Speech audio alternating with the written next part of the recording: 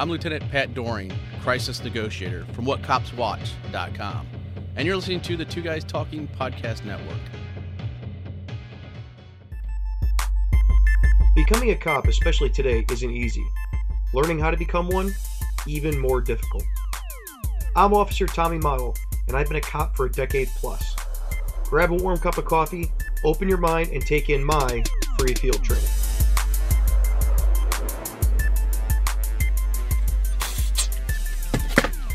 Our lives have many firsts.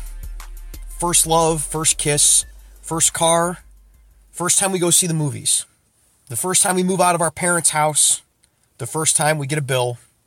Today I want to talk about both the greatest and worst first time in my life.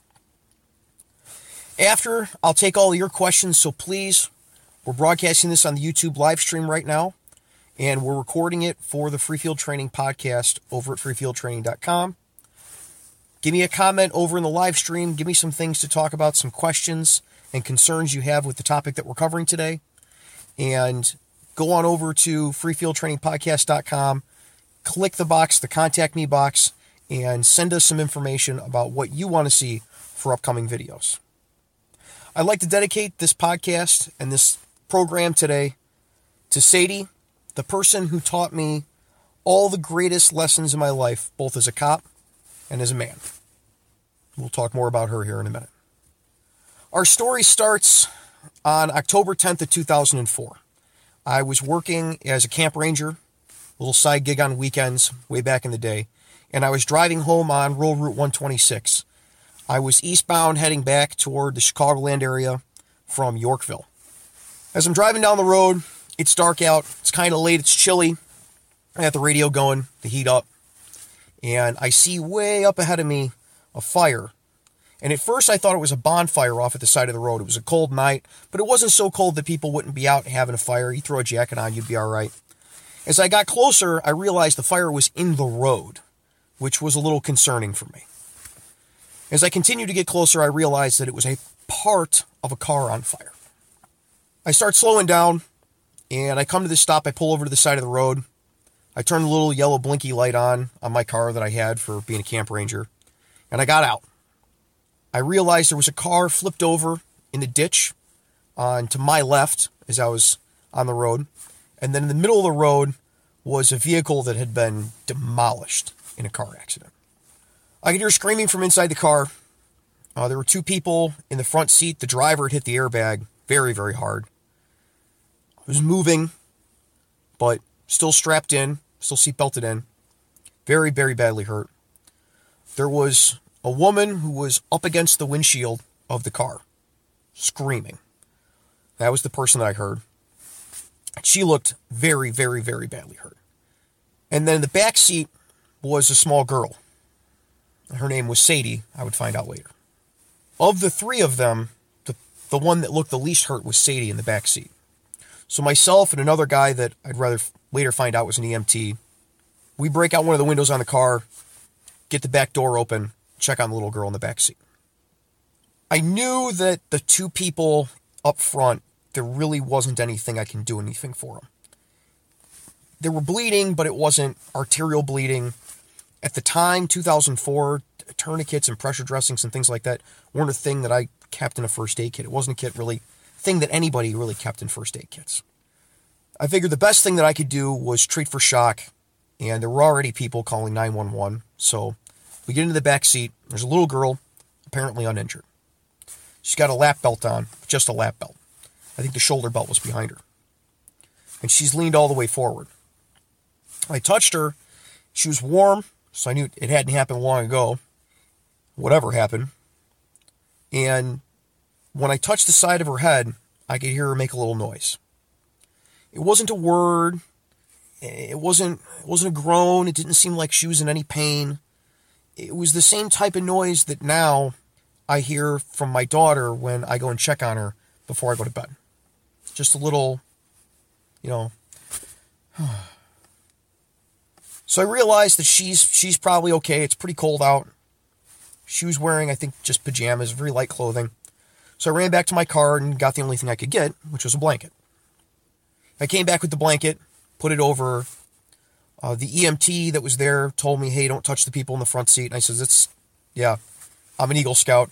I'm not going to touch someone right after a traumatic car injury accident. Like, we're going to wait for the ambulance because they're still, everybody here's still breathing. We'll leave them in place until the paramedics get here to C-collar them and get them out, which was what we did at the time, or what they did at the time. He ran over to check on the car that was rolled over in the ditch. I just kind of put my hand on the back of the little girl and talked to her. And I looked over at him as he was climbing up onto the driver's side of the car because it was on its side. Climbed down, kind of down inside, and looked over at me and shook his head no. Even at that time in my career, I knew what that meant. So we knew we had 3 people to care for, and the only one I could do anything for was the little girl in the back seat. So I sat with her. And on the side of the road on rural Route 126, late at night, waiting for the ambulance, I watched her die. I knew there was nothing really more that I could do, but I always felt bad about it. Everything after that on the scene was a blur. The ambulance came. They took the 2 people from the front seat. They started working on them, seat-collared the driver, started dealing with the passenger. Paramedic came over and confirmed what I was telling him, that the little girl in the back seat had passed away. And a sheriff's deputy from the Kendall County Sheriff's Department came over, talked to me. Did you see the accident? I said, no, I didn't see the accident. I rolled up after it happened. Car was on fire when I got here. I said the little girl was alive when I got here, but the ambulance, it just took too long. And I assumed that, whatever had caused her to pass away had to be some sort of internal injuries, probably from the seatbelt or hitting her head or God knows what. It doesn't matter. It doesn't matter what caused it. But I felt bad because there was nothing that I could do and nothing that I did do. When you have an incident like that, afterward, you think to yourself, maybe there was something I could do. Maybe if I had pulled that little girl out of the back seat and done CPR on her on the side of the highway, she would have stayed alive long enough for the paramedics to get there. Maybe if I had noticed some injury that she had, I could have treated it. Maybe she had an arterial bleed somewhere and I just wasn't paying attention because of the stuff that was in the car. I didn't check her enough because I was trying not to move her because I didn't want to cause any more injury than she already had. And I didn't know at the time how bad off she was while I was there. I went home and some friends called. I went over to their house. They were having a get-together. And they said, you don't seem like yourself. And I didn't really want to eat. And I really didn't want to talk to anybody. And I went home a short time later. And when I went in, I took a shower and I looked at myself in the mirror. And all I could think about was the regret that there was nothing that I had done to try to make the situation better. All I did was get a blanket and treat her for shock and try to be with her until the ambulance could get there. So a couple months later, I'm back out at the scout camp where I'd been working, and I was still shook up about this. I talked to a volunteer firefighter who worked with the ambulance company. They were, on the scene with the ambulance company that had responded out there that night. He had told me that the little girl in the back seat, Sadie, that there's nothing anybody could have done.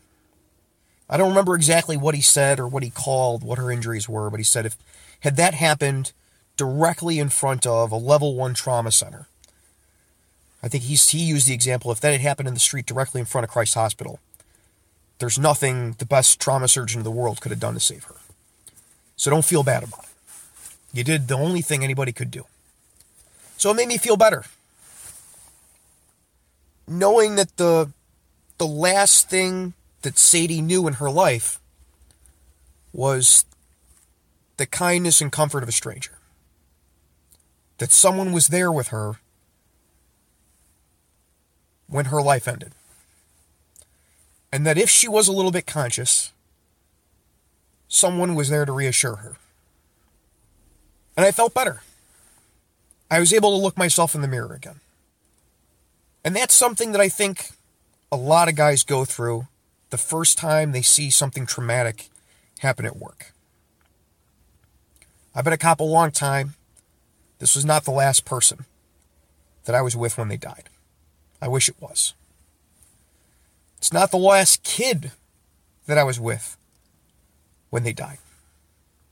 And it's definitely not the last kid or person that I saw die of some traumatic injury. But it was my first. And because of that, I think that'll be with me for the rest of my life.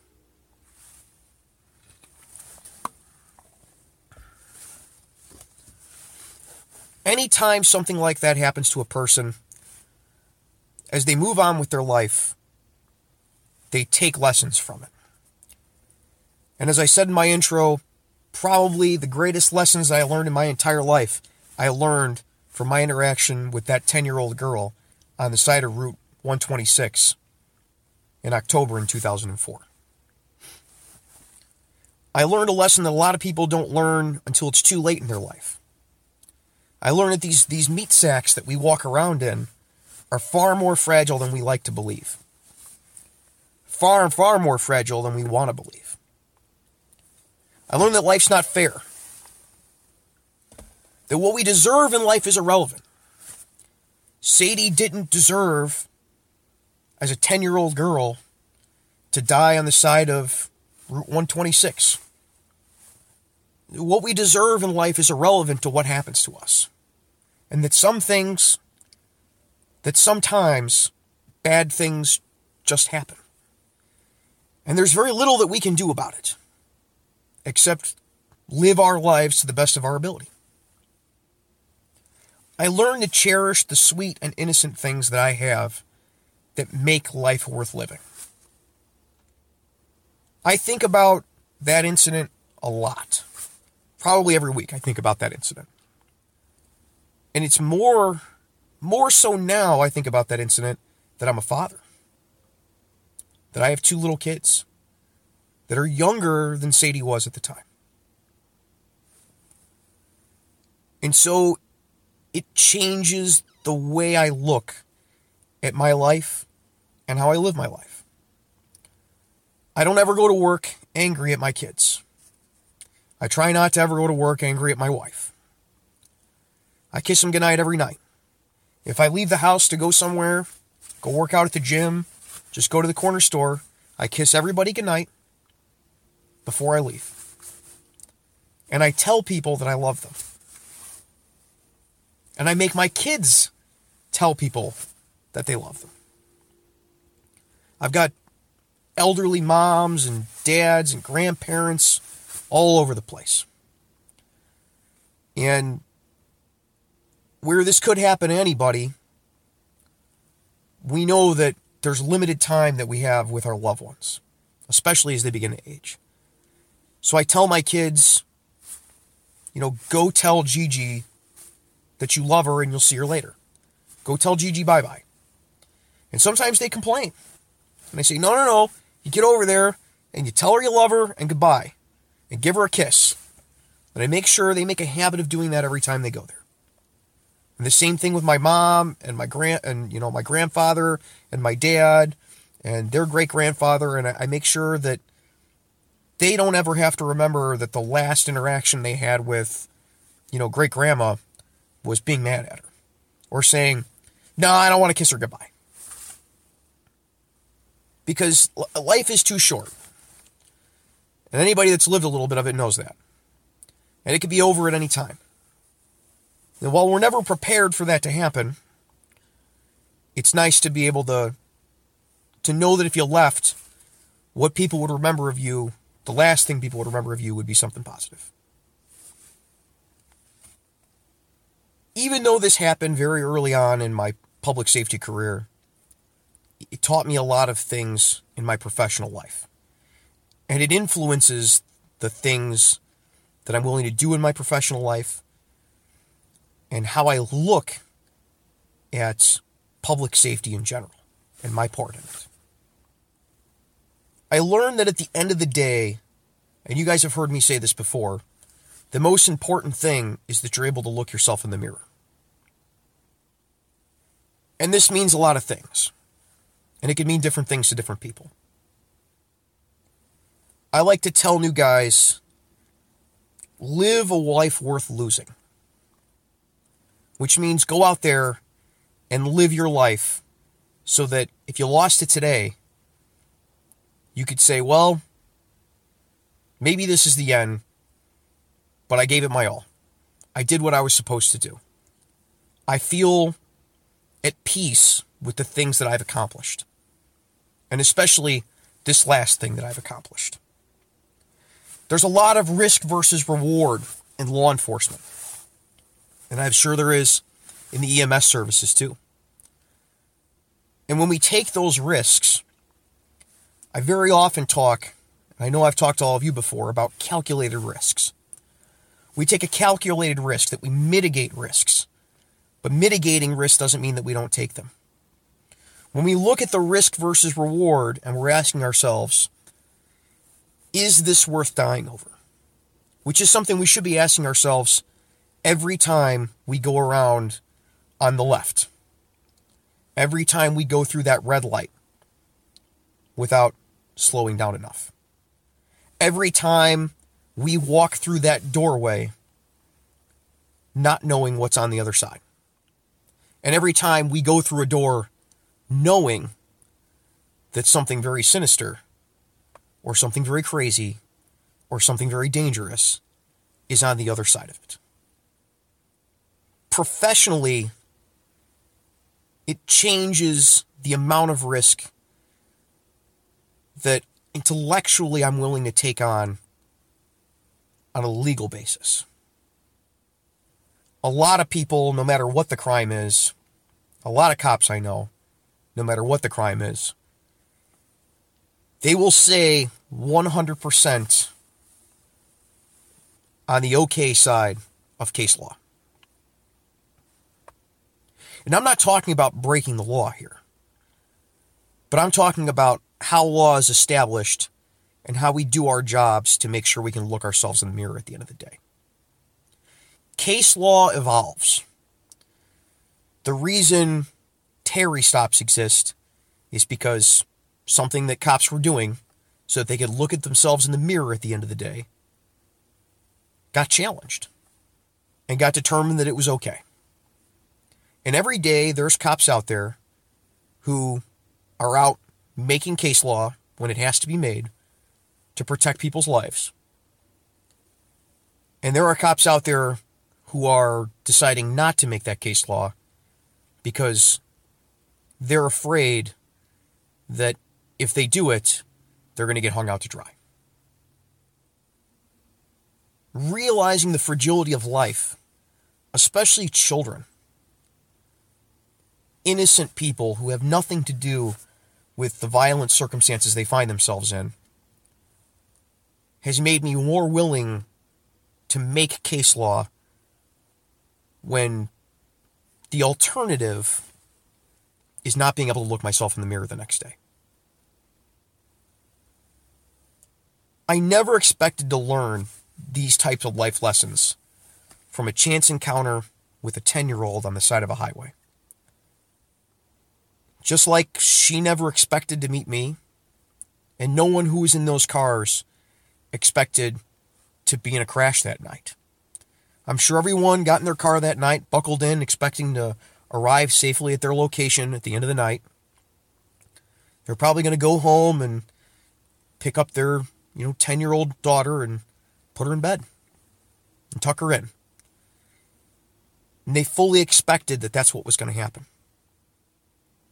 The memories that I got that night and the lessons that I learned have stayed with me to this day. Not a week goes by in all those years that I haven't thought about that incident. And the lessons I learned that night have guided me as a cop, a father, a husband, and a man. As painful as they were, I don't think I would trade them for the world. And for all of that, I'm eternally grateful to Sadie, a young girl that I barely met and that I can never repay for the impact she's had on my life. I've always struggled with the idea of contacting Sadie's family. And I still struggle with it. I know that after this many years, it would probably open old wounds to even talk, for them to even talk with someone about what happened, especially a person they've never met, has no real interest outside of, the 10, 15 minutes that they knew the young girl. But I hope that by sharing my story with all of you and the lessons I learned from it, it gives you some perspective, especially those of you who are just coming on the job or think about becoming police officers or firefighters or paramedics or something like that, about the realities of the job and how important your perspective coming into it is. And why it's important to keep that perspective so that 20, 25, 30 years when you retire, you can look yourself in the mirror and know that you've done the right thing. And if the worst comes to worst, and you find yourself in your last moments because of something that happened on the job, you can leave at peace with the decisions that you've made in your life, that you've lived a life worth losing. I know that's a little darker than normal for all you guys, and I'm not going to apologize for it. It's dark out tonight, and it's something that's been playing on me for a while. People always ask me about talking about incidents from the street and lessons that I've learned from them, and maybe we can do more of that in the future. But this is one that I think there's so many very critical lessons to be learned from it and teach so many good things that I wanted to be the first one that I share with all of you. So, a few items, paying the bills around here and letting you know what's coming up in the future. Patches. Patches are around. People are still buying them. They're still leaving. At some point, I'm going to have to buy more of them because they've been selling, which is good. People from overseas are sending me messages saying that they've gotten their patches in. So if you've ordered one and you're overseas, it's sent U.S. mail and they've been making it. Sometimes it takes 3 or 4 days for them to get there, but they've been getting there. If you're from any country and you're having trouble getting the patches, send me an email, let me know, and I will work on the website to get them gotten to you. I just sent one to Australia. Should be there in a little bit. Videos coming up. I'm trying to do more skill set level videos. I've got building searches and my duty bag, which is coming out. I've got a flashlight video, which I'm probably going to put out tomorrow or the day after. And those are all up on the Patreon right now. I am working on getting a squad car to do a police car tour with. And I have a taser coming in. I have a taser, but it's Works Taser, and it records everything. So I can't use Works Taser for videos, because it records, when you turn the safety on and off, it records that the safety was on and off. So I had to we're borrowing up a taser so I can do some taser videos. Getting a vest from Safe Life Defense to put on and get tased while wearing. That should be exciting. I'm thinking about one way or the other getting tased, because somehow my video of me getting tased when I first got hired got lost, and my buddy who is a taser instructor has agreed to come in with a bunch of my buddies from work, and we're going to do some taser stuff. I also want to, if I have the time, before the taser has to, go back to the original owner who needs it for work, I'm going to set up and do a video of how tasers work. Maybe I'll get the taser instructor to come in and explain in a little more detail how tasers work, and then I'll mellow it down for everybody. I want to make one where you can see the leads and you can actually see the prongs and stuff. Maybe we'll integrate all that into the vest video. It's always nice when we do a product type video to insert some subliminal intelligence, a little subliminal knowledge in there for everybody, a little education into the product review videos. So that's what we've got going on. The podcast, I've been listening to the podcast that Two Guys Talking are making and producing, and hopefully the website should be up soon. The link's down in the description. Go bookmark that thing so that way you don't miss out on the podcast when they're first happening. And that's about it. That's about it for the record-keeping stuff and paying the bills and all of that. Oh, there's, if you go down in the description, what used to be a completely revolver-based website, now Civilian Defender. Dr. Sherman House is organizing that, and he has a website with a bunch of articles. He is a medical doctor, and he does tactical stuff. So go check that out. The link is down in the description. I think you guys will like it. He's got a lot of stuff. He actually sent me the original back and forth that we had. He was sending me about headshots or no guarantee, the video that I made, YouTube video, talking about somebody that had come in who had been shot through the mouth and walked into his office because he was having trouble swallowing. And he had never been treated for the headshot that he took with a 45. So it's an interesting website. Go check that out. And there was something else I was supposed to bring up, but I don't remember what it was. So now, ladies and gentlemen, without further ado, we are going to go to all your comments and questions. Feel free to keep putting them in there. Since I'm pretty sure that the powers that be are not going to like this video very much, we're just going to go with it until my battery dies on one of the devices that I'm recording on, and then we'll cut it off. But until then, we're just going to take comments. So I'm going to go up to the top, and we're going to take the first comments first, and the last comments last. And we'll see what all of you have to say. We're going to try to do ones where people actually have questions. This isn't a question, but Dan, who is pretty much a character on Free Field Training now, says, send nudes? No one wants to see nudes of me. Trust me. Nobody. You look cold. I am a little cold. It's a little chilly in here. I shut the engine off on the car to get you guys better audio. I hope you appreciate it. Adam says, hey, Tommy, just raised my right hand and entered the Air Force delayed entry program 2 weeks ago, and your channel definitely had an influence on that decision. I'm glad it helped, man. Good luck on your journey. Let me know how it turns out for you. I was never in the service, and I actually kind of regret that. Although there's nothing for me to regret, I tried to join the service. In fact, I tried to join any service that would listen to me. Unfortunately, at the time, if you had surgery on your feet after the age of 4, they weren't taking you. So that kind of ruled me out. William Salmeron says, what is the best advice you'd give a new post commander in the security field? Been in the industry for 2 years now in LA and Cali. The best advice I could give anybody who's a manager of something, if you have any decision-making ability in who you hire, get the very best people you possibly can. Because in the end of the day, the entire public safety industry, but definitely law enforcement and security, is a human resources industry. It's about how you manage human resources. And just like if you're driving a car, right? If you drive a automatic transmission all-wheel drive car, it's real easy to drive. Those are your employees that come to work and do their job and don't do dumb things. If you buy yourself a tractor with an enclosed cab, you might have a little more trouble driving it around. You drive a manual transmission car, it's going to be a little harder to drive.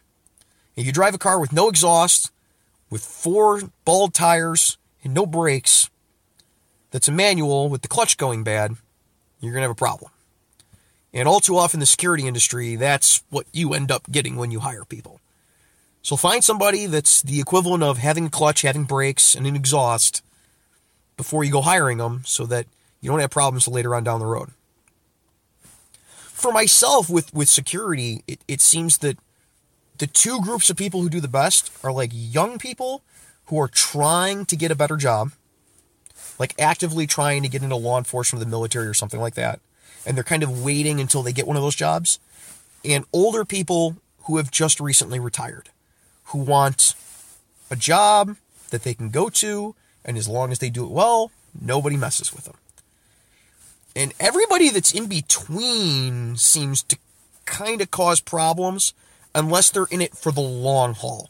Security tends to be one of those jobs where people are like, oh yeah, I was a security guard for like 4 months.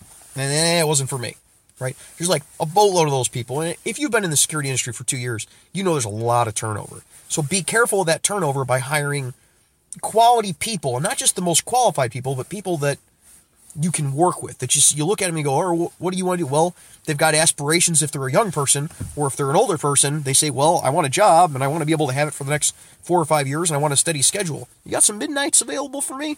I like to work midnights, stay away from the wife in the middle of the night. I got things I got to do in the morning. I don't want to miss church. Those are the people that you need. U.S. Marine 13657 says, hello, I have a question. What do I do if I shoot someone breaking in my apartment and I am from Ohio? I don't know, because I'm not from Ohio. My suggestion would be, before that happens, go talk to a competent attorney about that. There are people who specialize in that type of thing. James Paulsecki says, this is the human side to law enforcement. It's a side I don't think people talk about, and I don't honestly know why. I don't think there's any reason not to talk about it. I think maybe some people think they're going to be seen as being weak. But at this point in my life, and in this point in my career, I don't care if people think that I'm weak because I watched a 10-year-old little girl die. That's going to hurt anybody. That's going to change anybody's life. And if it doesn't, I don't want to work with them because they're a lunatic. Like, that's some heavy stuff. And I think we should talk about it. I think it's good to talk about it. I think we'd have a whole lot fewer personnel problems in law enforcement if we talked about it more. Dan says, oh, wait. Dan is making a legitimate, heartfelt comment. Or maybe he had something in there. Dan says, as a guy in traffic, you got my sympathies, dude. Seeing ghastly, mangled, and unrecognizable figures torn to tatters and strewn about is something you can never get used to. Makes me decrepit emotionally. People don't often talk about the things that you can't unsee. You know, in police work, you're going to see things that can't be unseen. And they're going to change you. And not always for the better. I don't do a lot of traffic, but I understand people who are passionate about traffic enforcement because with the things that I've seen on the job, I can understand how someone would be like, well, no, we need to stop that. Like, people need to stop turning left when there's a red light. People need to slow down and not do 120 because this is the stuff that happens when that happens. And although it's not my gig and I'm not into doing traffic enforcement, I understand why guys are passionate about it. I'm just not passionate about it. John Pedersen says, people think traffic is such an easy gig, they don't think of this side of it. I don't know who thinks traffic is an easy gig. Everybody that's in traffic division where I'm at is stuck doing motor vehicle collisions and writing tickets all day. And that's not really my idea of a good time. So I don't know who, maybe somebody thinks that traffic division's an easy gig because they don't have to, maybe those are the people that don't want to have to go to domestics and they don't want to have to deal with violent crime. I would rather deal with domestics and I'd rather deal with violent crime than have to deal with people getting hurt all day. And doing motor vehicle collisions all day and it being the worst day of normal people's lives every day. You know, we go to a domestic and it's the same people over and over and over and over and over again all the time fighting with each other. And at a certain point, you stop feeling sorry for them, right? You're like, well, this is the 20th time we've been here this month. I kind of don't feel sorry for you anymore because we've given you all the resources we possibly can to help you out of this situation. And you've decided that you're not going to follow through with the resources that are made available to you by the state. But with traffic, man, you go to a motor vehicle collision and 9 times out of 10, it's just some normal person going home, driving to work, something like that, and you're part of the worst day of their life. And the absolute worst thing is to have to show up to a collision where it's a fatality. And now you have to make notification of the family, the wife who expected her husband to be home in an hour. You're calling her and trying to explain that he's not coming home.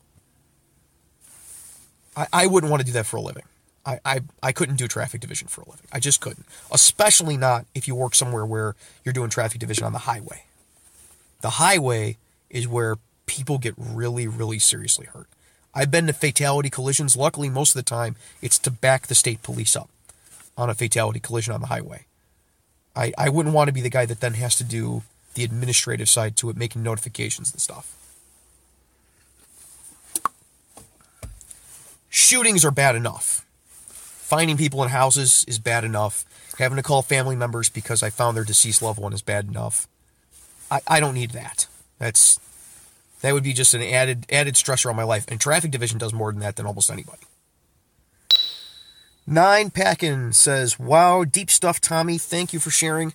I remember my first 10-0 crash. Young lady into the steering wheel.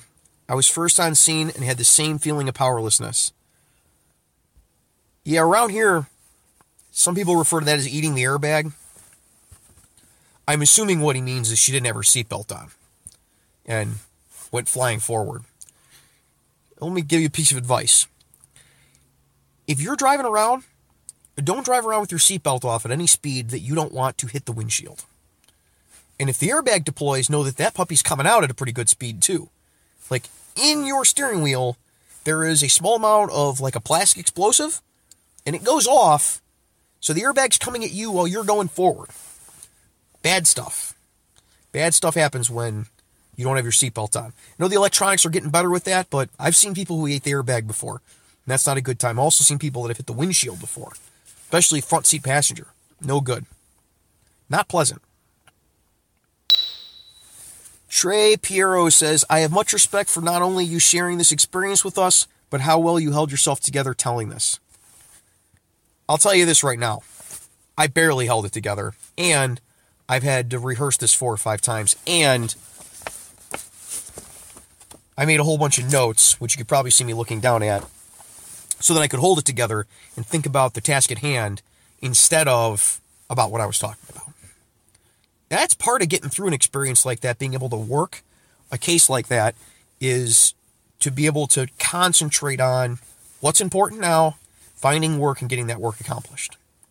When you're a cop and you're showing up to a scene like that, you have to be able to triage the situation and not get emotionally involved in what you see. But most of the time, it's just not possible. You're going to, at a certain level, get emotionally involved with what you see when you see somebody that's had a traumatic injury. Especially when it's an innocent. When it's someone who could be nothing but an innocent. A little kid. I wasn't BSing you. I think about that night all the time. I've seen horrible, horrible stuff. But it's still, just thinking about it gets me. Antonio Guzman says, I'm sorry to hear that, but that's the thing about hindsight. You go back and you think what you could have or should have done, but didn't. It's especially hard when it's a child, but there was nothing you could do. Yeah, I eventually, I came to terms. It took a couple months to come to terms with, well, there's nothing that I could have done. And, my friend who was a volunteer firefighter helped me with that. He was explaining, like, there's nothing anybody could have done. If you were a trauma surgeon and you had a hospital at your disposal, there's nothing anybody could have done with it. But it doesn't help at the time. Andrew Crichton says, any particular reason you wanted to talk about this tonight? It's just something I've been thinking about lately. It's been on the agenda for a couple of months. I want to do a live stream about it.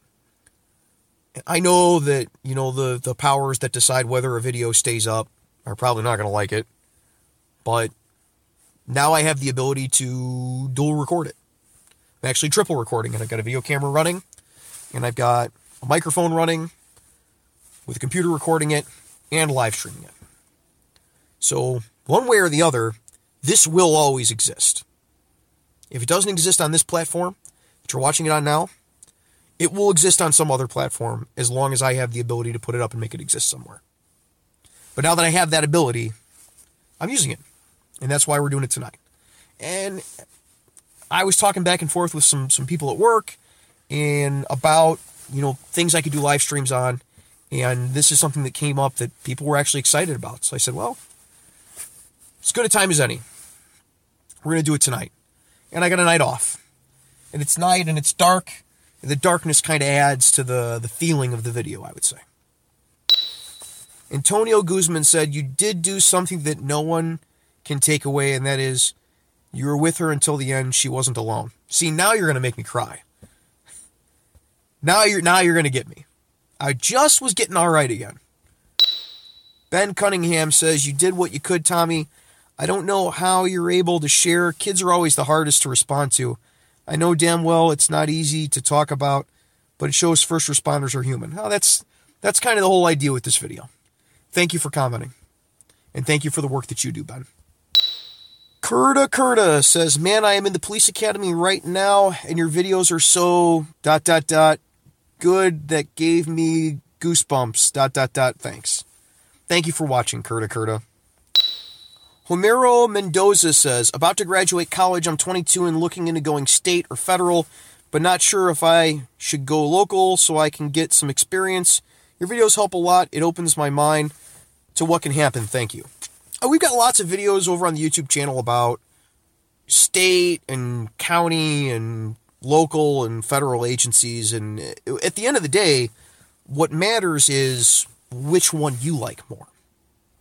You know, some guys get into federal policing, and then realize it's not for them. I had a friend that was on, actually a few friends that have been in Secret Service. One guy worked uniform division, loves it. Unmarried guy, travels the world. He's got pictures of himself with female Israeli cops from the airport in front of Air Force One, you know, having a blast, having the time of his life. And another guy I know worked for Secret Service and now works as a local cop because he was sick of it. He never saw his family. He was never at his house. And he was just tired of being sent all over the place. I know guys that are state troopers and absolutely love it. Say it's the best job that they could ever imagine having. They love being able to just ride the highway. They love being able to hop in their car and log on from their car in their driveway and hit the closest highway and go to work. And I know other people that are like, I got stationed, 20 miles away from where I'm supposed to be at, and I hate it. And I'm sick of having to drive all that way to work, even if they give me the gas. And other people that are like, I got to drive all the way down to the academy this weekend in Springfield from Chicago. And this is hell. What agency you go to is about what fits you and your lifestyle and your goals in your life.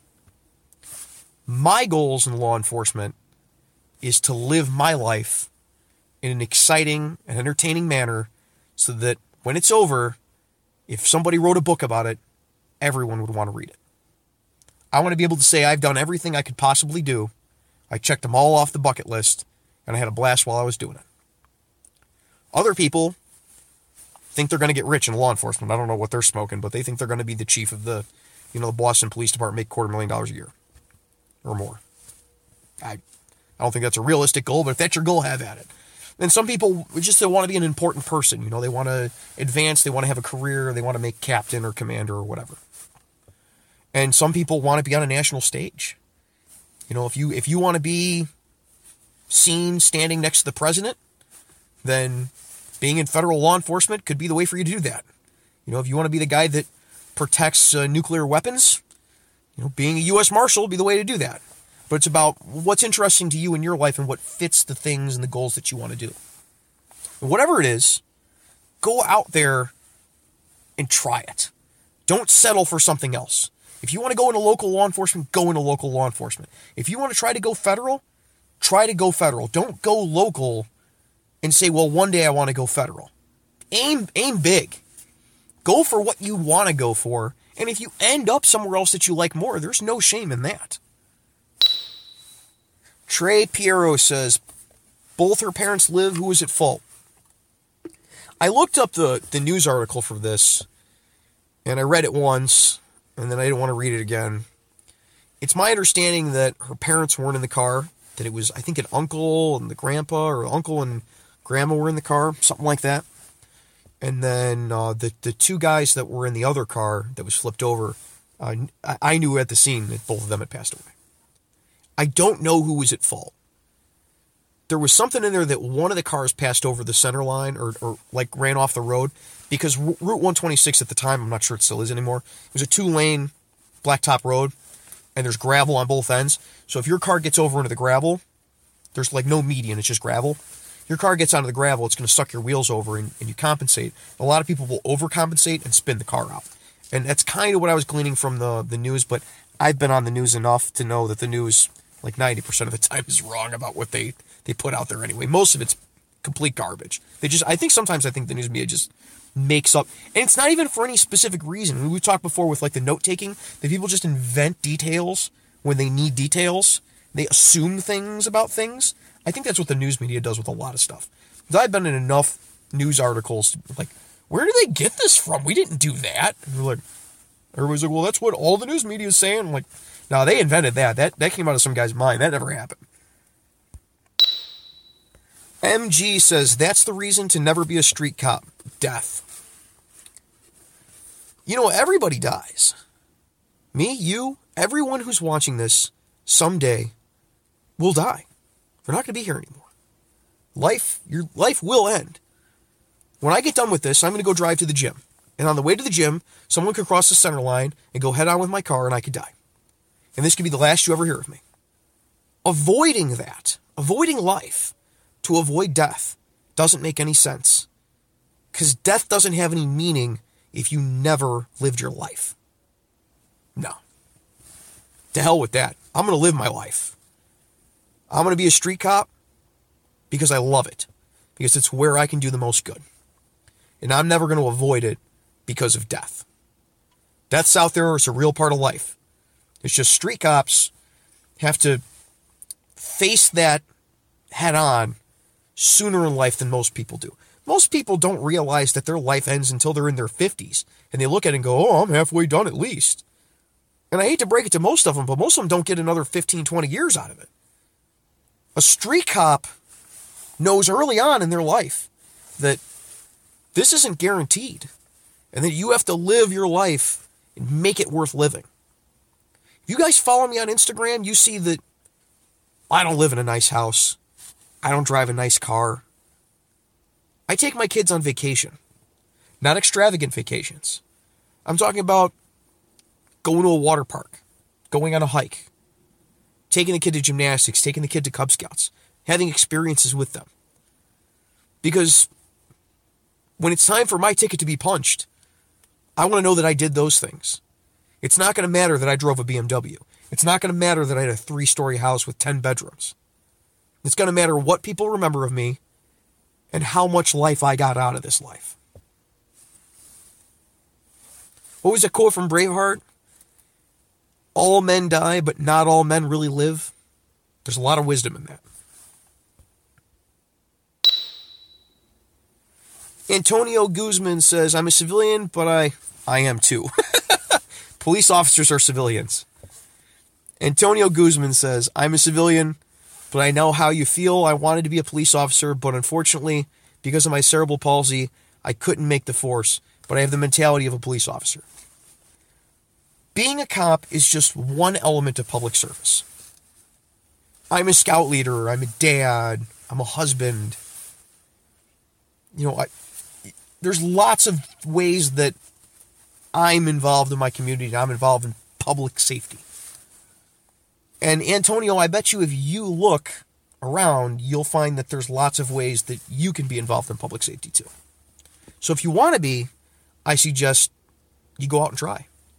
Find something you can do that brings you into the fold of that community, even very small things. I'm not talking about going and working security or finding, some job doing it, but there's lots of people that they volunteer at their church. And they volunteer at their church, and while they're there, they get to help people who are having problems in their life. Maybe that's for you. Andy Torrey says, I want a patch. Well, you can either find me at a fundraiser in real life, or you can go to freefieldtraining.com/merch. There's a link down in the description right now. You can click on that. It's like $10 shipped inside the U.S. $10 plus $6, so $16 total to ship it international. And I normally mail them out next day or the day after, whenever the post office next opens. KT9040 says, you were strong for sharing this. People bottle it up and never talk about it, only to have it blow up in their face. You remind us how death can come at any moment.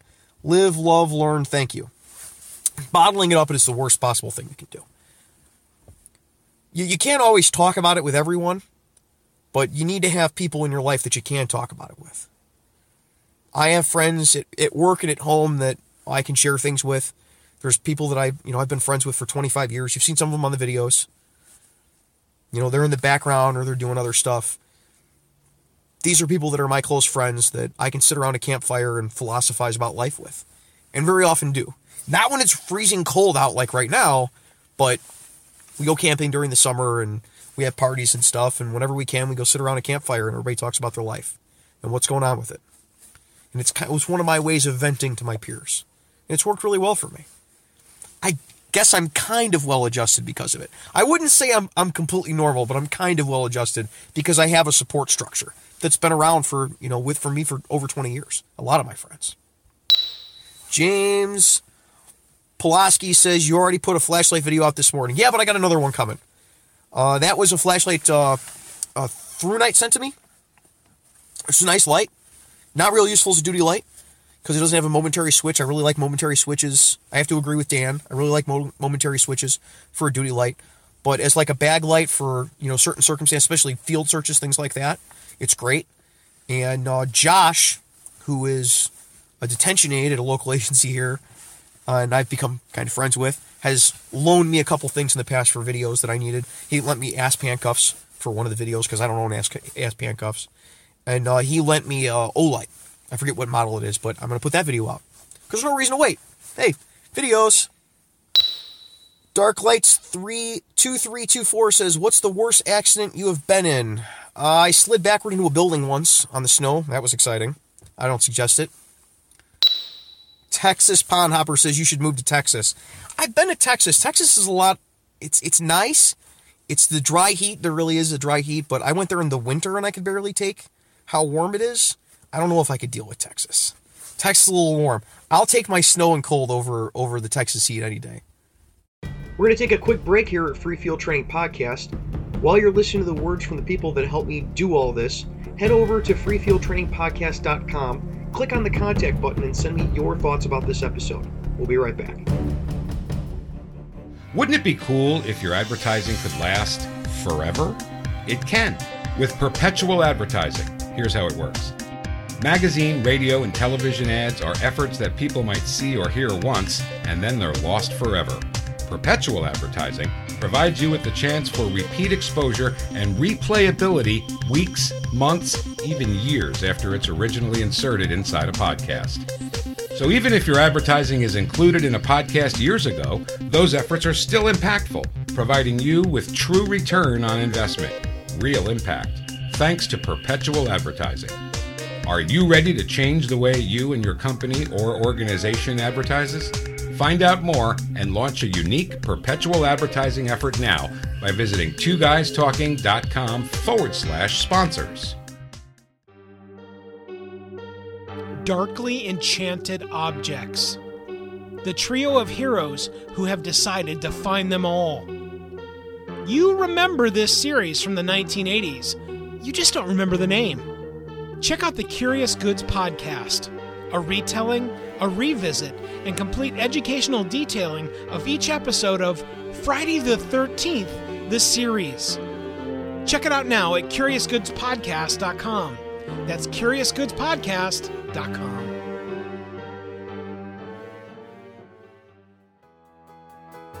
Make your podcast soar with the Editor Core. The one question every podcaster needs to ask themselves is, why am I still editing my own podcast? We all know that editing your own podcast is the worst part of the podcast experience. Get the editing off your plate and reclaim more time to make more content with the Editor Core. Affordable, talented, experienced podcast editors are ready to take your podcast literally to the next level, to make it soar. Make your podcast soar with the Editor Core. EditorCore.com. That's EditorCore.com. Everyone, welcome back to the Free Field Training Podcast. Matt Cox says, was there really a Chicago police officer killed today? Yeah, there was a commander, Chicago police commander, that was killed at the Thompson Center. He was shot multiple times. If you don't know what a commander is, a pretty high-level kind of administrative position, the Chicago Police Department. He didn't have to go chase some dude with a gun into a stairwell. And he did it anyway. And so I like to think that when something like that happens, at least he went out doing what he loved. Because if he didn't love doing it, he wouldn't have done it. As a commander at the Chicago Police Department, he could have easily just assigned that to someone else to do. He could have got on the radio and been like, I'm in command. Send people over there. But yeah, he did. There was a Chicago police commander that passed away today from gunshot injuries in downtown. William Wheat, 37, says, you ever buy firearms at the Cabela's on the other side of the river? My dad said you look familiar. I should look familiar. I should look very familiar if he hangs out at that Cabela's. I know exactly which one you're talking about. He isn't the guy that fishes at the Aldi across the street, does he? There's a little opening there, and there's always a guy out there fishing in the summertime. Or does he work at Cabela's? George Incredible says, good video. Would you make a video about the academic requirements for police officers? I'd appreciate that. I already have one. If I remember, I will put it down in the description, or I'll put a link up there about the academic requirements. But it is in there. It's in one of the playlists. I think it's So You Want to Be a Cop? Check out that playlist on YouTube, and it is in there. talking all about the academic requirements to be a police officer. They're very varied, is the best way to put it. Everything from, GED only required with experience to places that want a bachelor's degree. And it all depends on where you want to work and what type of work you want to do. Antonio Guzman says, I'm just looking forward to you getting tased. I'm not looking forward to me getting tased. But I guess if it has to happen, it'll happen. We'll be all right. I'll make it. I've been tased like 4 times before. Some of them were on purpose. So it's not terrible. What I'm really not looking forward to is I want to do an OC spray video, but that is going to involve me getting OC sprayed. Because no one's going to volunteer for that. The only person that's ever going to get OC'd is going to be me. Because all of my friends have been OC'd before. And none of them are going to do it again. They all hate it. They hate it as much or more than I do. So I'm going to have to do that. And that I'm looking forward to way less than getting tased again. A Galv says, what do you do to help cope with everything? Well, there's a lot of mechanisms that I have to help cope with stress from police work. I like to exercise, although you wouldn't know it from looking at me in profile. I hang out with my family. I go camping. I've got the scouting program. Lots of stuff. I don't drink a lot. That kind of helps. Helps, keep the stress down in the marriage. It's marriage stress only exacerbates stress in public safety. Trevian4133 says, have you ever lost a partner? Thankfully not. Thankfully, I have never had that problem. And hopefully I never do.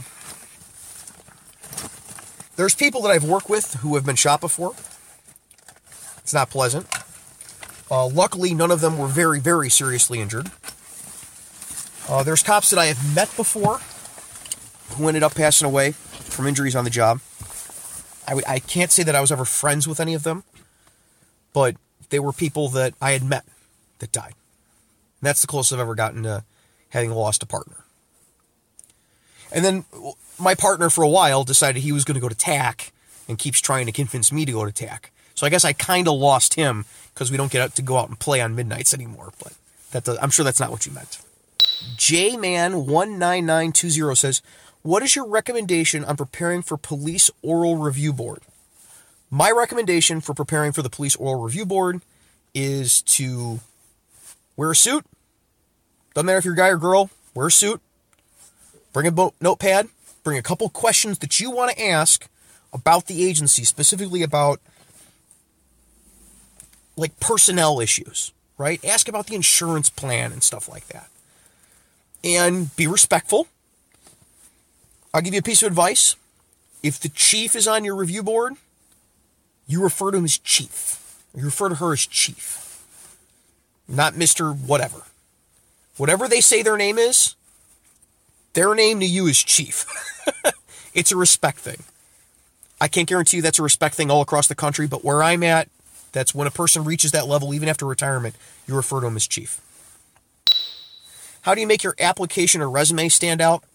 By being honest on it and having, before you apply for a police job, having done public service that isn't involved with getting paid. That's the best way to do it. What you want is to, like I put on my application, I was in scouting for 20 years and I did all the stuff and I worked at these camps and things like that. I was heavily involved, and that makes your application stand out, that there's a bunch of people that also are heavily involved with those types of giving back activities who are your references. Texas Pond Hopper says, what do you think about the Springfield XDM 9mm for a duty pistol? Well, here's what I have to say about that. Springfield XDs were a third-rate pistol, and I know you probably own one, and that's why you're asking, but they were a third-rate pistol made by some no-name country in Croatia 15 years ago, right? And Springfield bought the rights to them, and they're still a third-rate pistol from a no-name company in Croatia now. There's just better marketing behind them now. I know that's going to upset a lot of people. I don't care. It's the truth. I'm not saying that it's a bad pistol, but I will tell you that it's not the best pistol that you can get, and I wouldn't buy one as a duty pistol. Now, if I was issued one at work, I would make the best of it, and it wouldn't change whether or not I thought I could do my job safely, but I would be very careful about all those little tiny parts in the back of the gun that have this tendency of breaking. because they do, and I would make sure that when it's fully loaded, I can actually get the fully loaded mag out in case I have a double feed, because that is definitely a problem with XDMs. 9mm XDMs have had that issue in the past. I've seen a couple of them that had those problems. And there's been a variety of other problems with the XDM series, but I know people that use them and they're very happy with them. So if you like it, then have that. The triggers are really nice. They're very accurate pistols, but I have noticed that they're not as reliable as some of the other pistols that are in that price bracket. I would have been more excited about the XDM if the original XDs had the same capacity and the same trigger that the XDM did, and were the price bracket that the original Springfield XD pistols were. It'd be much easier for me to look past the reliability issues that they have and suggest it to someone who's not, a really heavy volume, high volume shooter. If it wasn't for those issues, if you weren't a high volume shooter, I'd be like, yeah, XDM. If it was still a $250, $300 gun like it was 15 years ago, I'd say, well, yeah, hey, you don't have a lot of money, you're a new guy, this is a gun, it'll get the job done. Yeah, they have long-term durability issues, but you're talking 5-10 years down the road, long-term durability issues. And to be honest, they're the same type of long-term durability issues that I've had with 40 caliber Glock pistols. I'm not saying that I'm perfect. That's what I'm trying to get to. But for a 9mm pistol, you can find one that is much more long-term reliable than an XDM. And I know that's not going to be popular with people that get paid to hawk those things, but I don't care. I got no dog in that race. That's been my experience with them. Brandon Coots, while we're talking about pistols, says, what do you think about the new Sig Sauer P365? Also tips on applying for a different agency without current agency finding out. I know officers who have been fired or demoted for looking around. All right, we'll take the last one first because it's the most important one. That's rough. That's really rough. I'm sorry that people have had those problems. If that's you, I'm really sorry that you've had those problems. I don't know. I can't imagine my department being angry and trying to fire or demote me because I looked around at other agencies. People at my department, when I look at another agency, they know. I talk about it at breakfast. Everybody knows. A few months back, the zoo police were going to lateral a experienced police officer in as a sergeant. So, dude, I went and looked. And my bosses knew I was doing that. And they laughed. They're like, there's no way you're going to go to leave to be the zoo police, right? But I went and looked into it, because what does it hurt me to look into it, That's rough. I don't know. I don't have any tips or tricks for that because I've never had to experience it. Hopefully someone else in the comment stream has given you some advice on that. Now, what do I think about the new Sig Sauer P365? I haven't had any experience with it. I haven't been able to handle one. They're not in gun shops around here. However, Harry's Holsters has a channel, and because he makes holsters, he has one.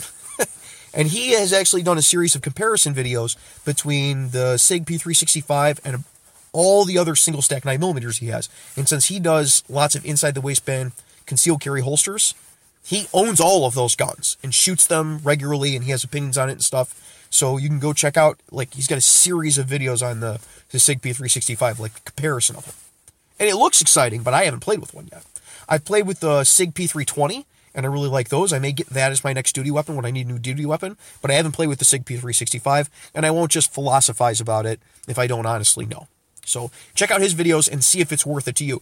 If you already own a Glock 26 or you already own a Glock 43, you might not want to switch over to get the SIG P365.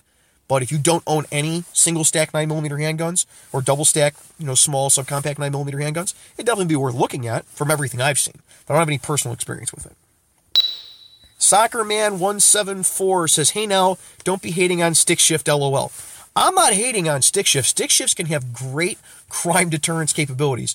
Nothing keeps idiots from stealing your car like buying a stick shift car, because very few people can drive them anymore. I can drive it. You're probably, this day and age, in 2018, you're probably pretty limited to who could steal your car between me, you, some truck drivers, a few farmers that, drive tractors, dudes that drive forklifts. It's a pretty slim market now of who could steal your stick shift car. So it's a great crime deterrence thing. Nobody's going to steal your car. But I don't think if you drive a stick shift on a daily basis, I don't think you're going to tell me that it's as easy as driving an automatic. Like driving a stick shift is something you do because you have to for work or for the love of the sport, or you work in such a bad place that you don't want someone stealing your car, or you drive a Jeep Wrangler and you don't want somebody stealing your Jeep Wrangler. Like that's why you do it now.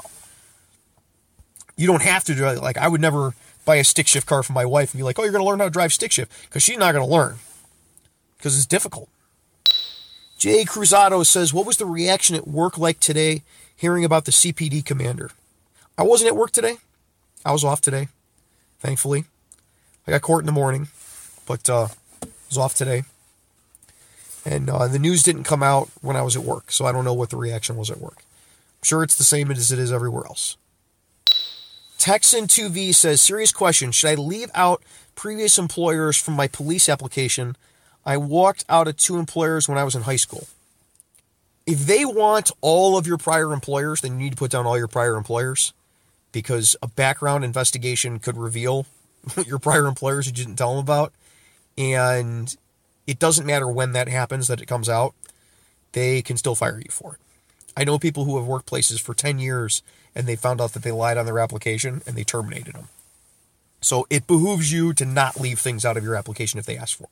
Now, if they ask for all your employers in the last 10 years, and that was 15 years ago, you don't have to volunteer that information if they only ask for your prior employers for the last 10 years. And some places don't ask for all of your prior employers. They just ask for the recent prior employers. Your last 2 employers sometimes, and sometimes they say all your employers for the last 10 years. Because they don't want to, nobody cares that you worked the hot dog stand, right? The background investigator can say, oh yeah, he had this stuff with the hot dog stand, but that was 8 years ago, or that was 15 years ago, and be able to be like, that's not really pertinent anymore. But if they ask for it and you don't put it in there, you can get yourself in some trouble. Andre Torrey says, how many more years of service before you throw in the towel? All right, well, August, I'll have had 12 years on. And I'm eligible, I'm vested now to retire. After 8 years, I'm vested in our pension. 20 years, I could theoretically retire, but I won't have age. I have to have 27 years to get age. So, I'm going to be a cop for a while. It's going to be a while. Don't make me math in my head this late at night. It's going to be a while. Alex S. Reyes asked, do police departments like military reservists? That depends on the agency. Some places are really, really accepting of people being in military reserves, getting their time off for training and all that. And some of them, to be honest with you, give guys crap about it. So if you're in the reserves, you probably want to look into that before you go taking your job. Kelso Loke says, I think all cops should have mandatory counseling for psychological trauma. It's becoming kind of the norm now that if you're involved in a critical incident, you have to go see the head shrinker, but it's by far not universal. Normally now it's only a critical incident where like somebody's killed, like there's a lethal use of force. They'll send them to a head shrinker, but it's kind of pushing that way. I know the dispatchers have come a long way in getting psychological days off and being able to see the shrink on the department's dime when something happens and they have to take the radio calls. They actually have more than beat cops where I'm at, which is interesting. But I digress. Texas Pond Hopper asks, are departments scared to hire infantrymen because we were trained to kill? No, as long as you're psychologically stable, it doesn't matter. The vast majority of police work has nothing to do with guns or killing or use of force or any of that. It's a lot of paperwork. It's a lot of thinking. It's a lot of talking to people. It's a lot of, all right, let's figure out what we're going to do with this. All right, you don't get along with him because he stole the remote control. What are we going to do with this?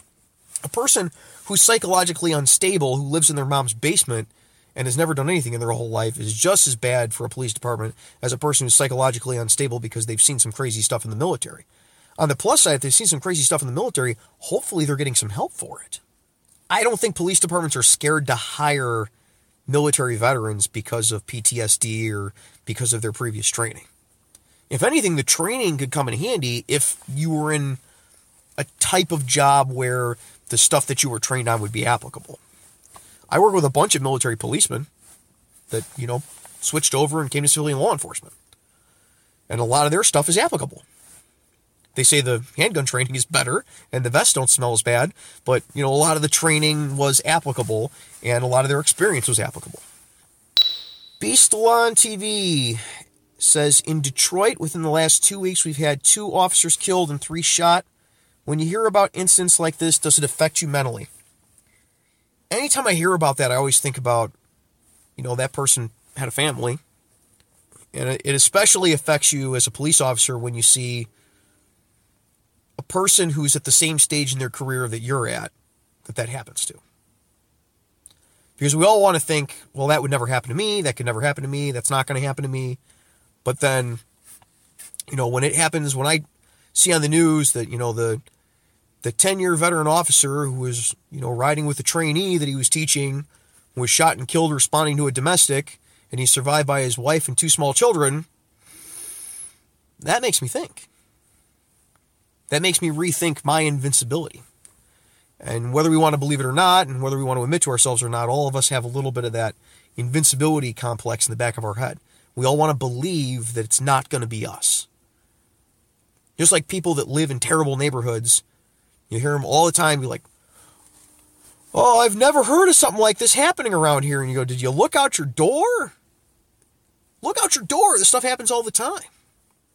So when I hear about things like that, it makes me second guess my invincibility. But maybe that's a good thing for a police officer to be grounded in the concept that, I'm not invincible. That bad things can happen to me. And being a 10-year veteran is not going to change that. Being a 20-year veteran is not going to change that.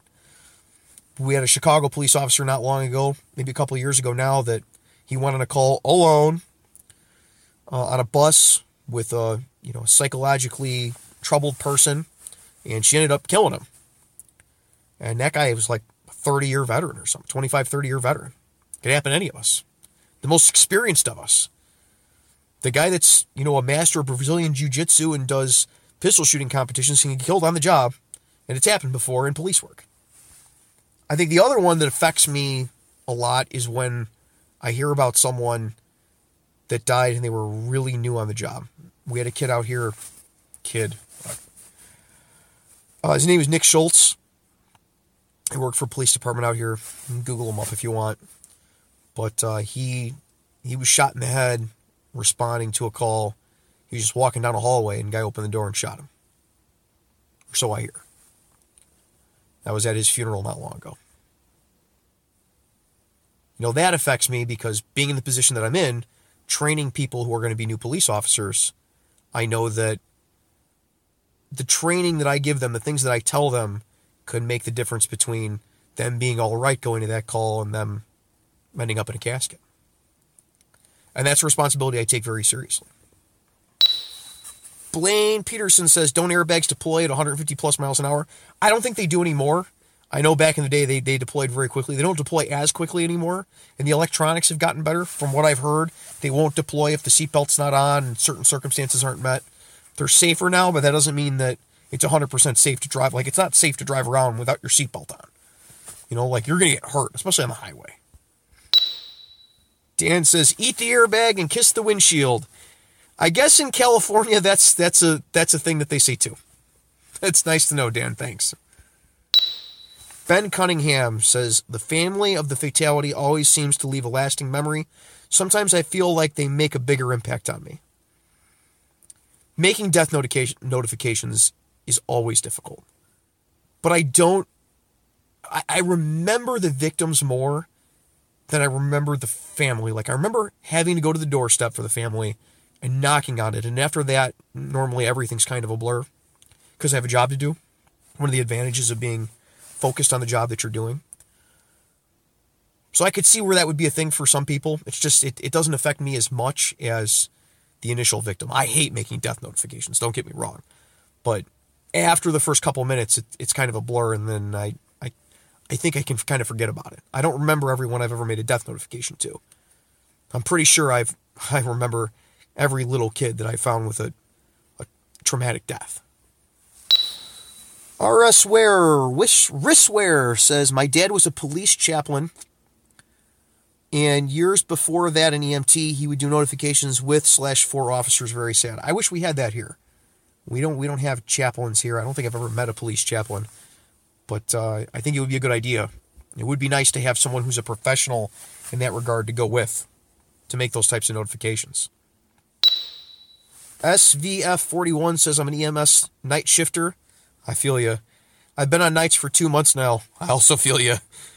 The worst stuff happens at night. Stay strong. Yeah, it's, for some reason, when something happens during the day, I think we did a video on this, night shift versus day shift, but when something happens during the day, you don't know, is this going to be bad? Is this not going to be bad? How bad is this going to be?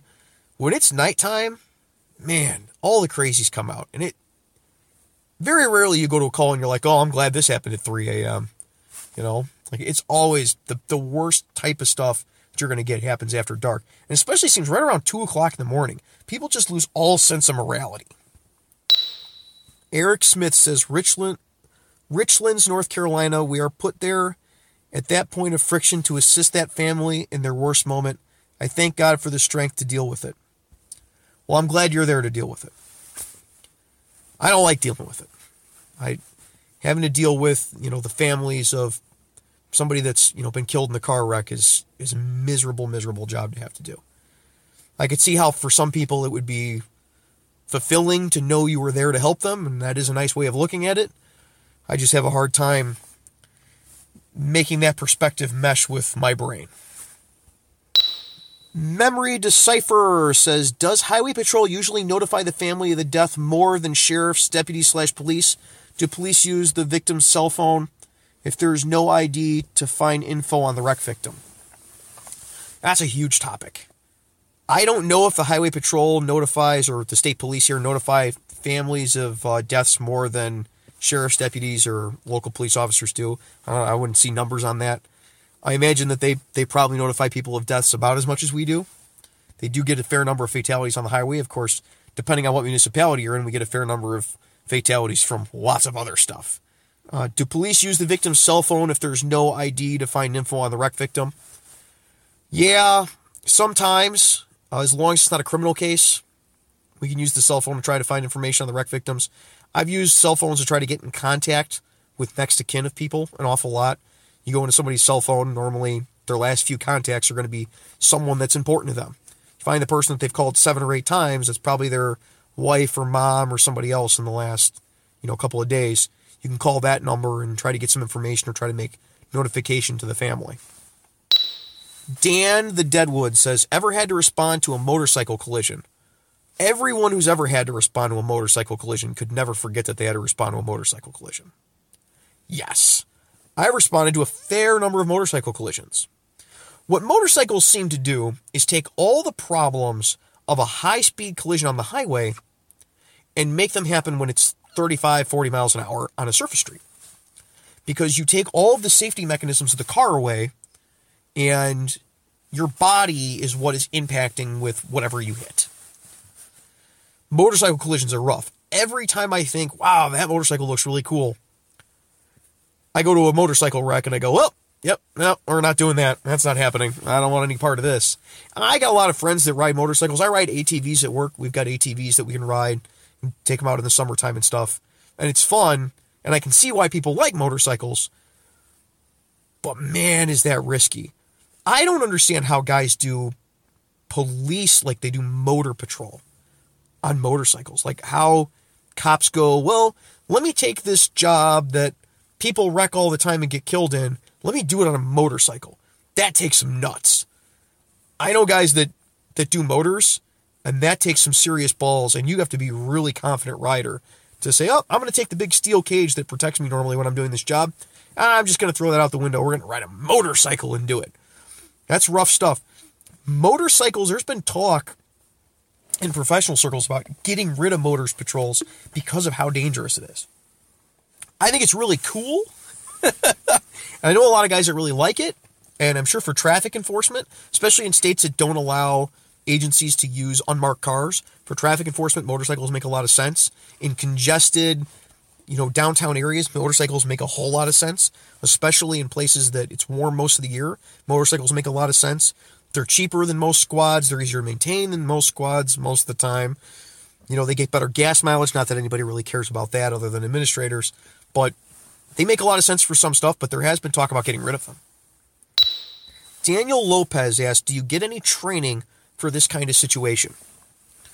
For traumatic car wrecks, yeah, you get training for the car wreck. And you get training in first aid. What no one gives anybody training in, and what I kind of hope people glean from this video, nobody gets training in the mentality that allows you to get through it in your personal life. No one gets training on how to create the proper perspective where this isn't going to ruin you. No one gives you training for the psychological aspects of dealing with a bad car wreck, or seeing a little kid get shot, or seeing someone get crushed, seeing someone get caught between the train car and the station. They can train you for what to do in the situation, and they can train you on the techniques of doing it, and train you how to do it and when to do it, but they can't train you for the psychological effects of it. And I hope people get something from this video in that regard. Give you the proper perspective and the proper psychological armor to get through that situation, and maybe some methods that I use in my life that we've talked about that you can use in your life to try to mitigate some of the psychological risks of having to deal with circumstances like this. BKang017 says, I had my first death to deal with a month ago while in the line of duty. Real big guy had a heart attack and died right in front of me. Couldn't imagine if it was a kid. That's rough. Yeah, I live and work in a fairly large town. And we have pretty robust EMS service. And a couple times a year, I end up being there when someone has a heart attack and having to pump on their chest while the paramedics do their magic, and we get them into the ambulance and get them to the hospital. I have to play EMT for the day. For all the people that are firefighters, for all the firefighters that try to say, cops just want to be a firefighter, none of us want to be you. But I'll tell you, to have the skill set of paramedics while you're a cop would probably be pretty convenient sometimes. Sometimes I feel kind of useless on the paramedic calls. And so when we get somebody that has a heart attack and I can actually be like, hey, I have a skill for this. Hey, what can I do? And they're like, start pumping. You got it. I can start pumping. I can do that. Bag this guy. Okay, I can bag him. But having to deal with an adult who's dying of natural causes is pretty rough. Having to deal with a kid who's dying from unnatural causes is beyond the pale. Especially once you're a parent. It's just beyond what you can imagine. La Bamba C says, I have a question. Would you recommend for people who want to be a law enforcement officer cross-train with being an EMT? In the Chicagoland area, we have a bunch of agencies that require that their people... We have a lot of agencies that require that people become an EMTB and maintain that certification throughout their career. And as long as the agency that you're working for has pretty defined policies about when your police work starts and ends and where your EMT work starts and ends, there's no problem with it. The problem you get into is when you're an EMT and the department has no policy about when you stop being an EMT and when you start being a cop, and when you stop being a cop, start being an EMT. Because when you come on a scene, we have two very different jobs to do. Xfeel has a question. I like this one because it highlights a common misconception. Xfeel says, do you have any options on increasing the number of laws, regulations, and policies you probably need to deal with as a Leo? People have this mistaken impression that when a new law comes into effect, that it's going to have any effect on my life at all. What affects my life is case law. Case law changes the way police departments and police officers do things. It changes the rules of evidence, changes the rules of how we can do things in our day-to-day work. Occasionally, we'll get a statute that changes small things about how we do stuff in our day-to-day work. It's not very common because most of the things that we're doing in our day-to-day work are exceptions to rights, basically. They're constitutional issues. Most of law enforcement is the gray area in the law between what's necessary to run a well-adjusted government and society and what people's constitutional rights are. And there's not a lot of statutes that get written that change that very much. And most statutes that get written that everybody freaks out about have no effect on my day-to-day life as a cop at all. They just don't affect anything. The legislature will make a law about people talking on their cell phones when they're driving. And when they make that law, it has absolutely no effect on how I do my job. Legislatures will make laws about people talking on their cell phones when they're driving, and most of the time that has no effect on how I do my job at all. And the reason is they make those laws that you hear about on the news to draw attention to a particular issue. In Illinois, they made a law that said you can't talk on your cell phone while you're driving unless you've got, a Bluetooth device or some hands-free device. Well, distracted driving was always illegal in Illinois. I could always write a ticket for that. If you were blah, blah, blah, blah, blah, blah, blah, blah, blah, talking on your phone and driving, I could always write you a ticket for that. So when they wrote that new law, it didn't change anything. A lot of laws are written like that. When you hear about this new law came out, it probably has no effect on the way I do my job at all. And if it does, it's going to be a very small effect. Most of the changes in police work are from case law. Because the legislature decided to take some flavor of the month and write a statute about it, doesn't mean it's going to drastically affect how I do my job. I hate to break that one to the legislature, but that's just not the case. Occasionally something will come up, but it's not very often. Here's a good one. Eduardo says, I lied on my background paperwork, but I have the polish soon. Should I confess and say the truth? I think you should give up on that job. If it's something they're going to find out, you should just give up on that job. This is why you don't lie on the background paperwork. Because now you get yourself into a trick bag. You lie on the background check paperwork. You take the polygraph. Let's say you pass the polygraph. 5 years from now, they find out that you lied on the background check paperwork. Now you're fired 5 years into your career. And now you don't ever have a chance of getting a job anywhere else. Because you lied. Bad idea. I would just walk away from that, take it as a lesson learned, and go apply somewhere else. That is the best advice I could possibly give you. I know you're not going to follow it, but I'm telling you, walk away, take it as a lesson learned, and just go find somewhere else to apply. Because if that gets found out, you're not just going to lose that job. This isn't a job at McDonald's. You're going to lose a career. Because they could find out 5-10 years in that you lied and then you get fired. Everyone else is telling Eduardo pretty much the same thing. Except they're being way meaner about it. Adam Sheckhart says, he's got multiple questions. He says, have you ever arrested a military member in uniform? Not that I can remember. We don't have a lot of military bases around here, so that's not something that comes up a lot.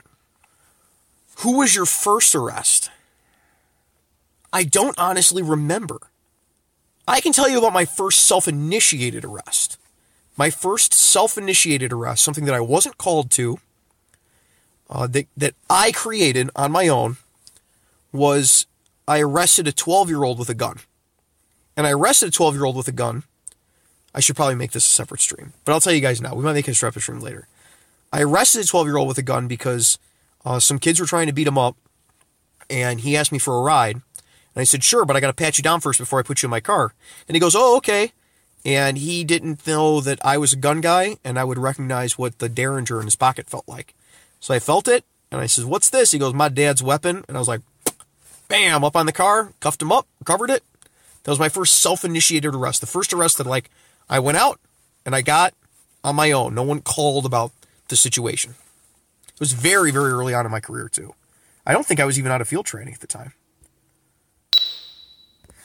Joe McGee says, is Chicago as bad as we hear nationally? Chicago in total is as bad as you hear nationally, but you have to realize that the Chicago metro area is enormous. And as much as there's bad parts of Chicago, most of the violence that you're hearing about, most of the crime that you're hearing about, it's consolidated to a very small area with a very small population that's involved with it. I'm sure if you're from a town that's mostly nice, you would be shocked to see the statistics of Chicago. But if you went to the north side of Chicago, you would see very, very nice areas. It would look very much like the place that you live at and is 15 or 20 miles away from the problems that Chicago has. When we get people that come in from out of town, they say, well, we're going to Chicago, be careful because this is Chicago. And I go, no, this is Orland. This is a suburb, and you're not in Chicago, and you're a long way from anywhere. You know, you're a good 5-6 miles away from anywhere where we're having really serious crime problems. They'll say, oh, this is Chicago, I got to be careful here. I'm like, no, this is O'Hare Airport. You're not going to get shot and killed, hopefully, at O'Hare Airport. That's not what's going on. You're not going to get carjacked at O'Hare Airport. You know, it's big news downtown and on the north side.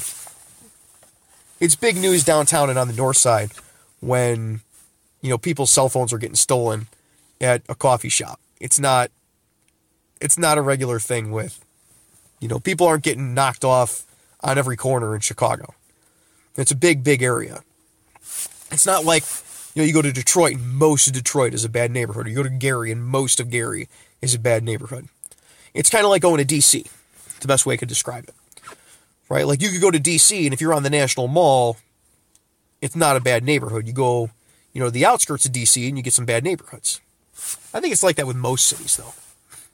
You know, is L.A. a bad town? No. Are there bad parts of L.A.? Yeah. Same type of thing with Chicago.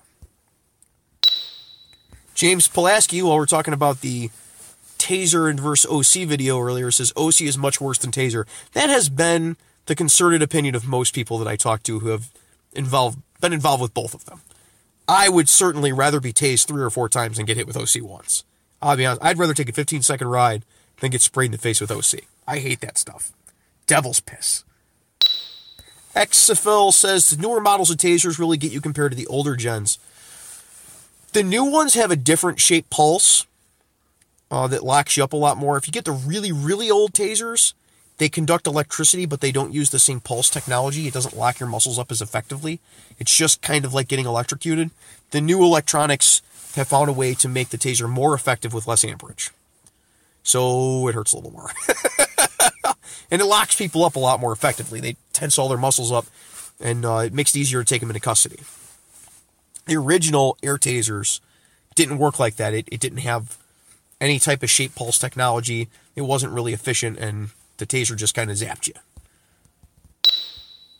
James Pulaski asks, what is the scar from on the back of your head? Right here. See if you guys can see that. I've got lots of stories from that scar. I will tell you guys just this one time on this stream what it actually is. It's just a skin tag on the back of my head. The doctor says it's been there since I was born.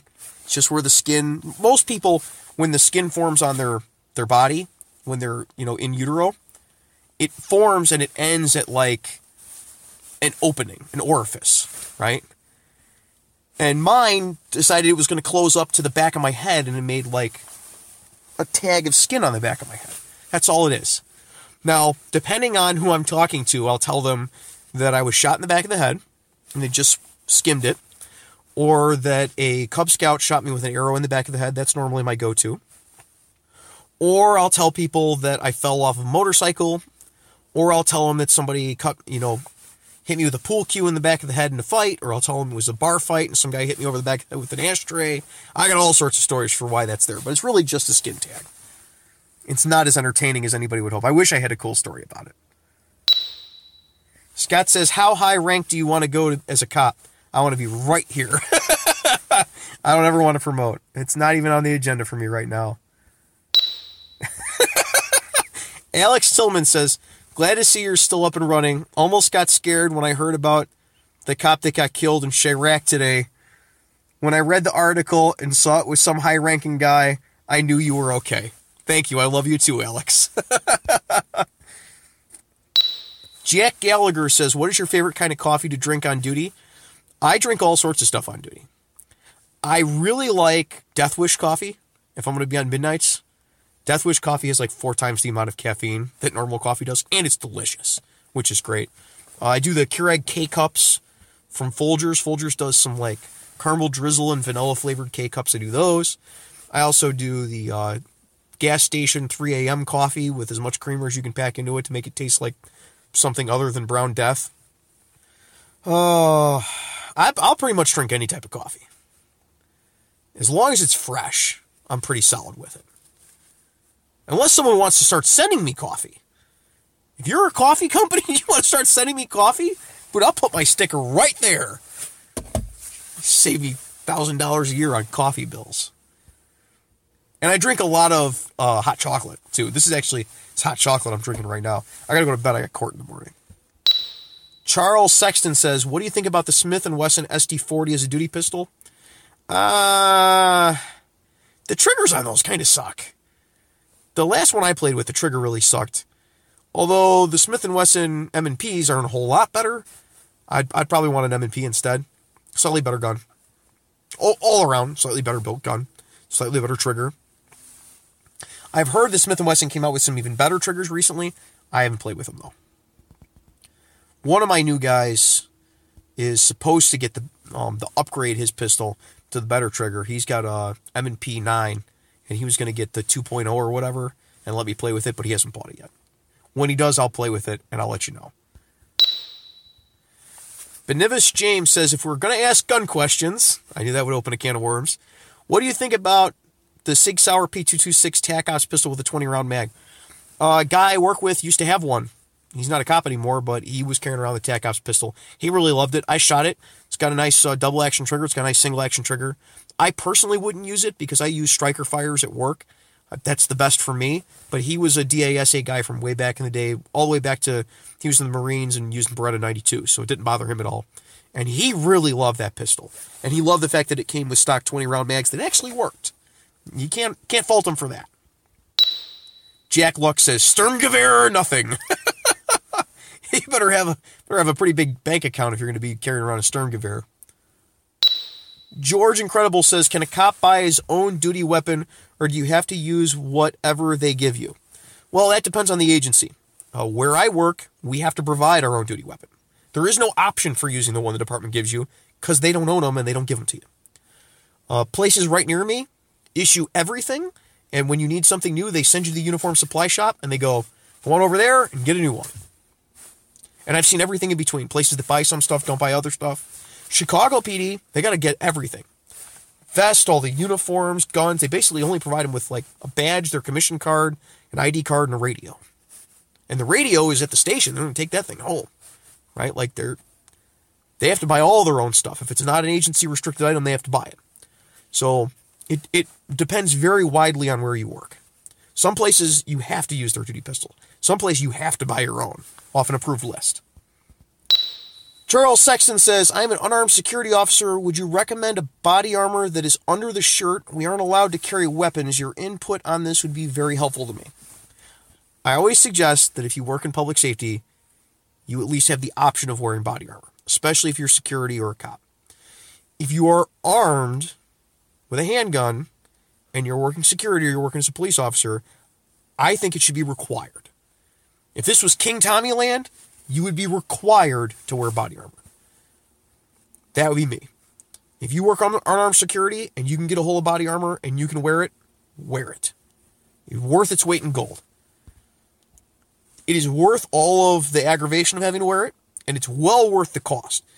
One gunshot wound that you don't get because you're wearing body armor will save you. Financially, it's well worth it. And the peace of mind is beyond well worth it. Homero Mendoza says, with you saying earlier how everyone dies and that you could die on your way to the gym, has me thinking, if something happens to you, will someone post and let us know so we aren't left in the dark? There are plenty of people who watch the YouTube videos who know me in real life. And I am sure they will let you know. Luckily, I don't have to care because I won't be here. But I'm sure someone would let you know. Don't worry. Loco Moco says, what about when police arrest someone for domestic violence fighting over a video game, and then you have to pay $3,000 to bail out plus $2,000 lawyer's fees? Isn't that extreme? Well, where I'm at, you get what's called an I-bond, which means if you've never skipped out on a bond before, they just let you sign your name and you get out. So if you're getting a $3,000 bail in Cook County, Illinois, you did something very severely wrong earlier in life. And $2,000 in lawyer's fees, that's not me doing that. That's the lawyer. You want to solve most of the problems in the world? You look at what lawyers are doing to the rest of the world. That has nothing to do with law enforcement. I don't make you hire a $2,000 lawyer, and I don't make lawyers charge $2,000 fees. In fact, the criminal justice system provides you with a lawyer if you can't afford one on your own. We do everything to be able to allow people to get a fair trial, or at least as close to a fair trial as anybody can get anybody. Abraham Hernandez says, how is the new guy in the last phase of field training do overall? Is he on his own now or still with you for a couple days? I got about 8 days with him still, I think. He's almost done. He's doing fantastic. Thank you for asking. James Pulaski says, oh, and Tommy, Paul Ask E is how you pronounce it. LOL. There's a lot of Polish people live here. I know how Pulaski is said. I hate to break it to you. Unless you didn't mean it to say Pulaski, like the last name Pulaski, then you mean that your name is Paul and you ask things a lot.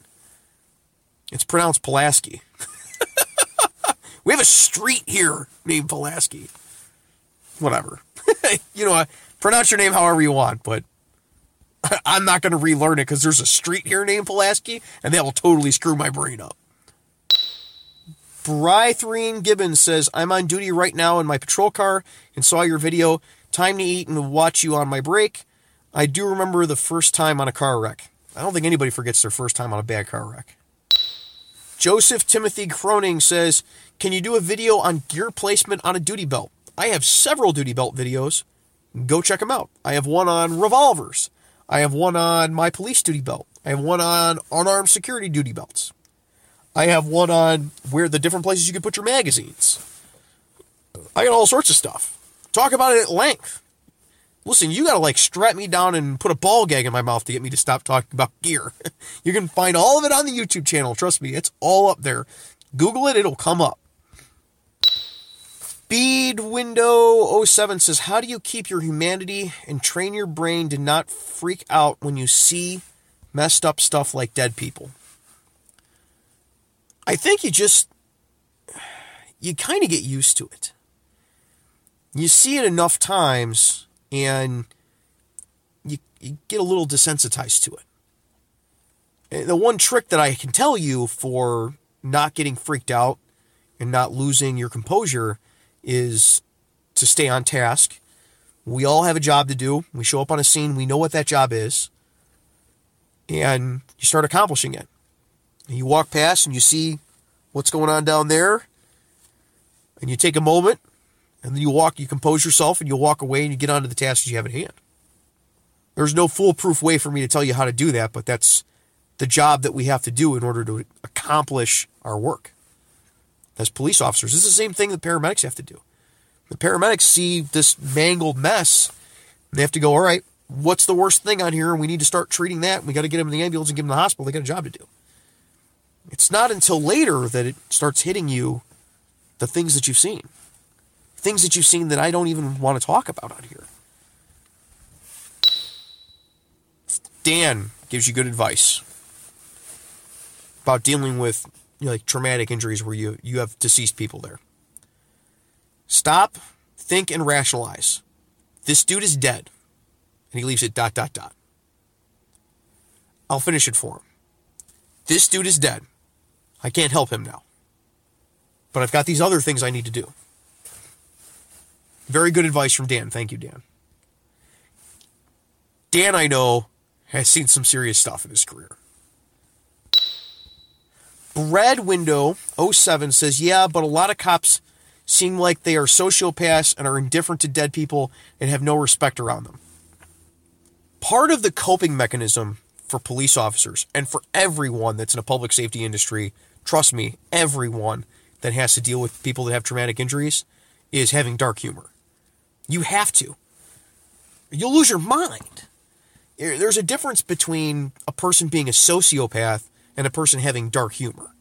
Dark humor is almost a necessity if you're going to work in an industry where you're going to deal with deceased people.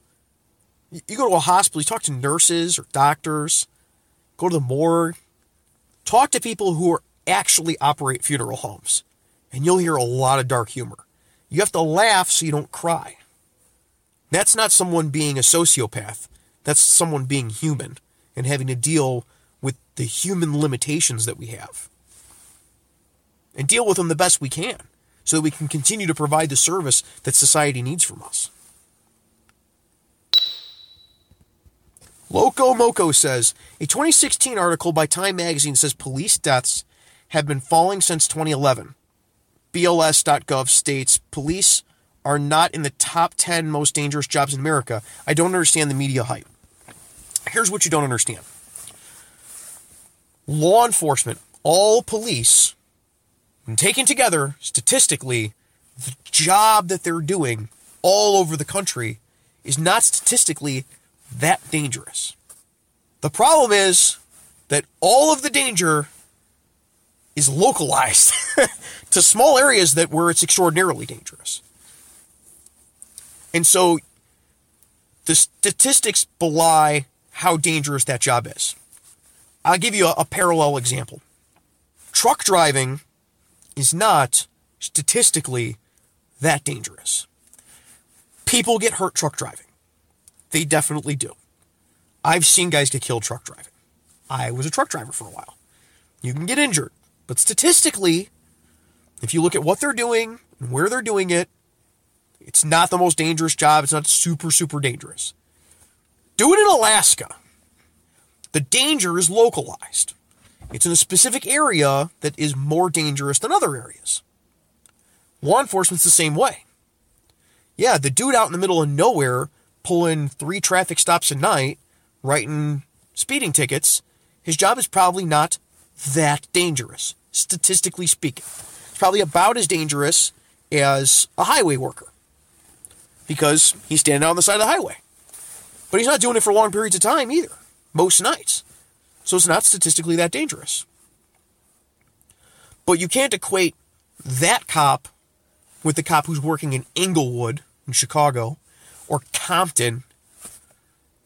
You can't, there's no correlation there.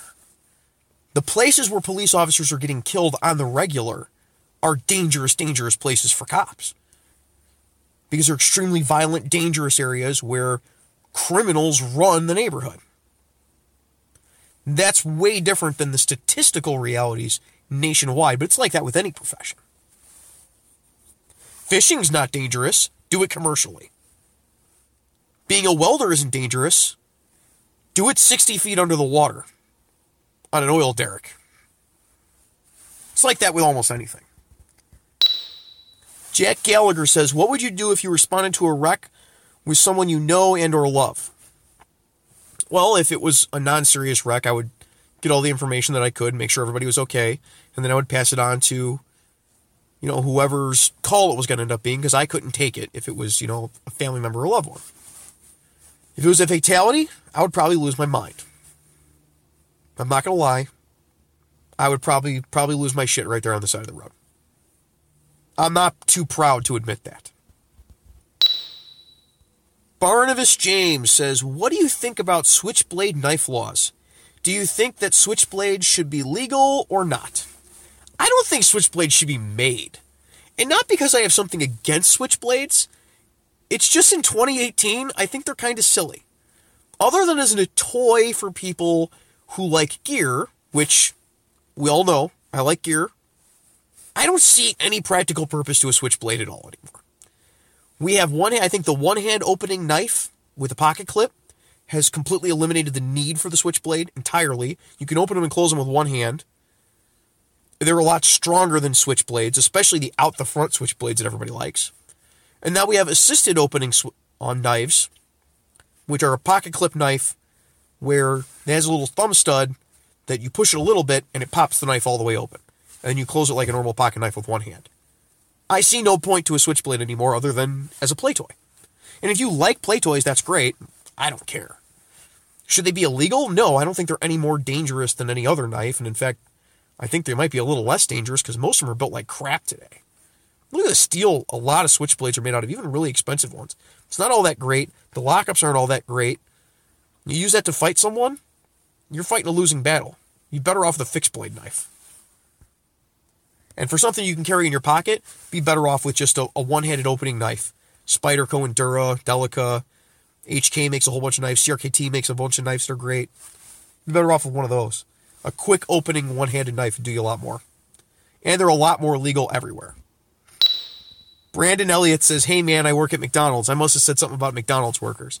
There's nothing wrong with working at McDonald's. There's no shame in any job that pays the bills. The key is to continue to strive for a better job or a better position in life. There's especially nothing wrong with working at McDonald's if you're the owner. You know, like, I know guys that they go to parties and they're, oh, well, what do you do? Oh, I'm an executive.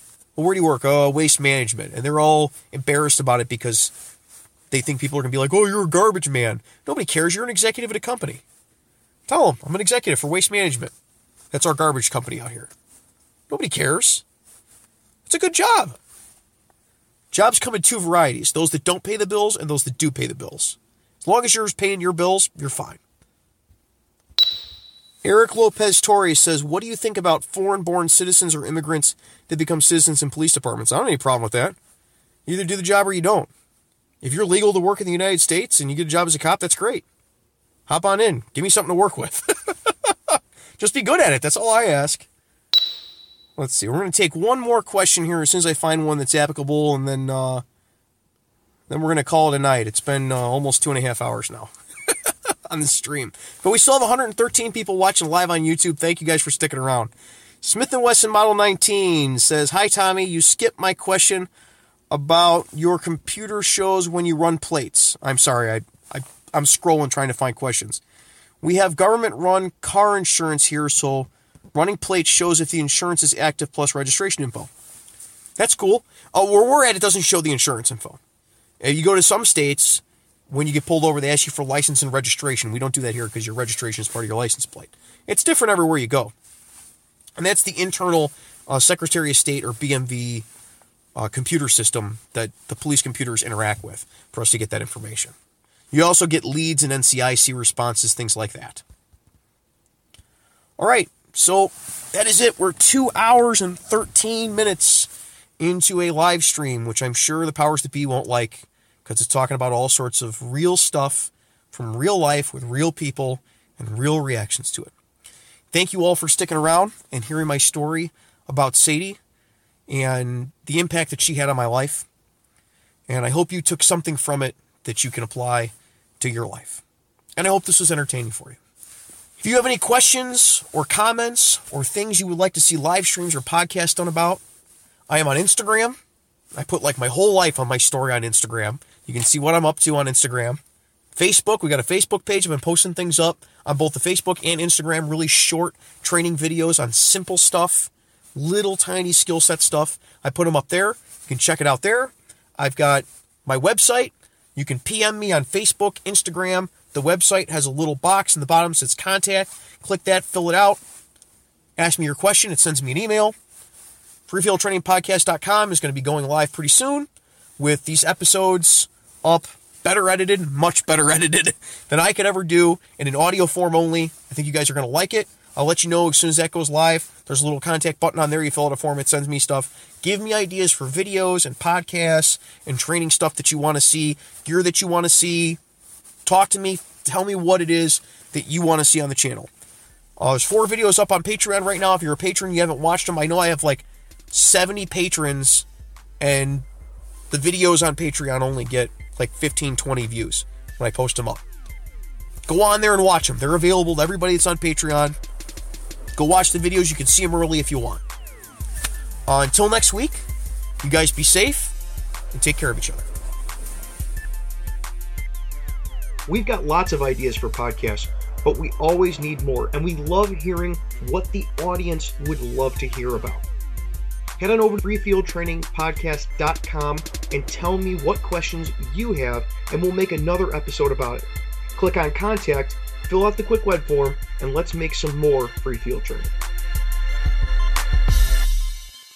I'd like to thank all the Patreon supporters, and especially the shift supervisor level Patreon supporters that we have listed here. Your contributions are what allows free field training to continue on and become better. Thank you.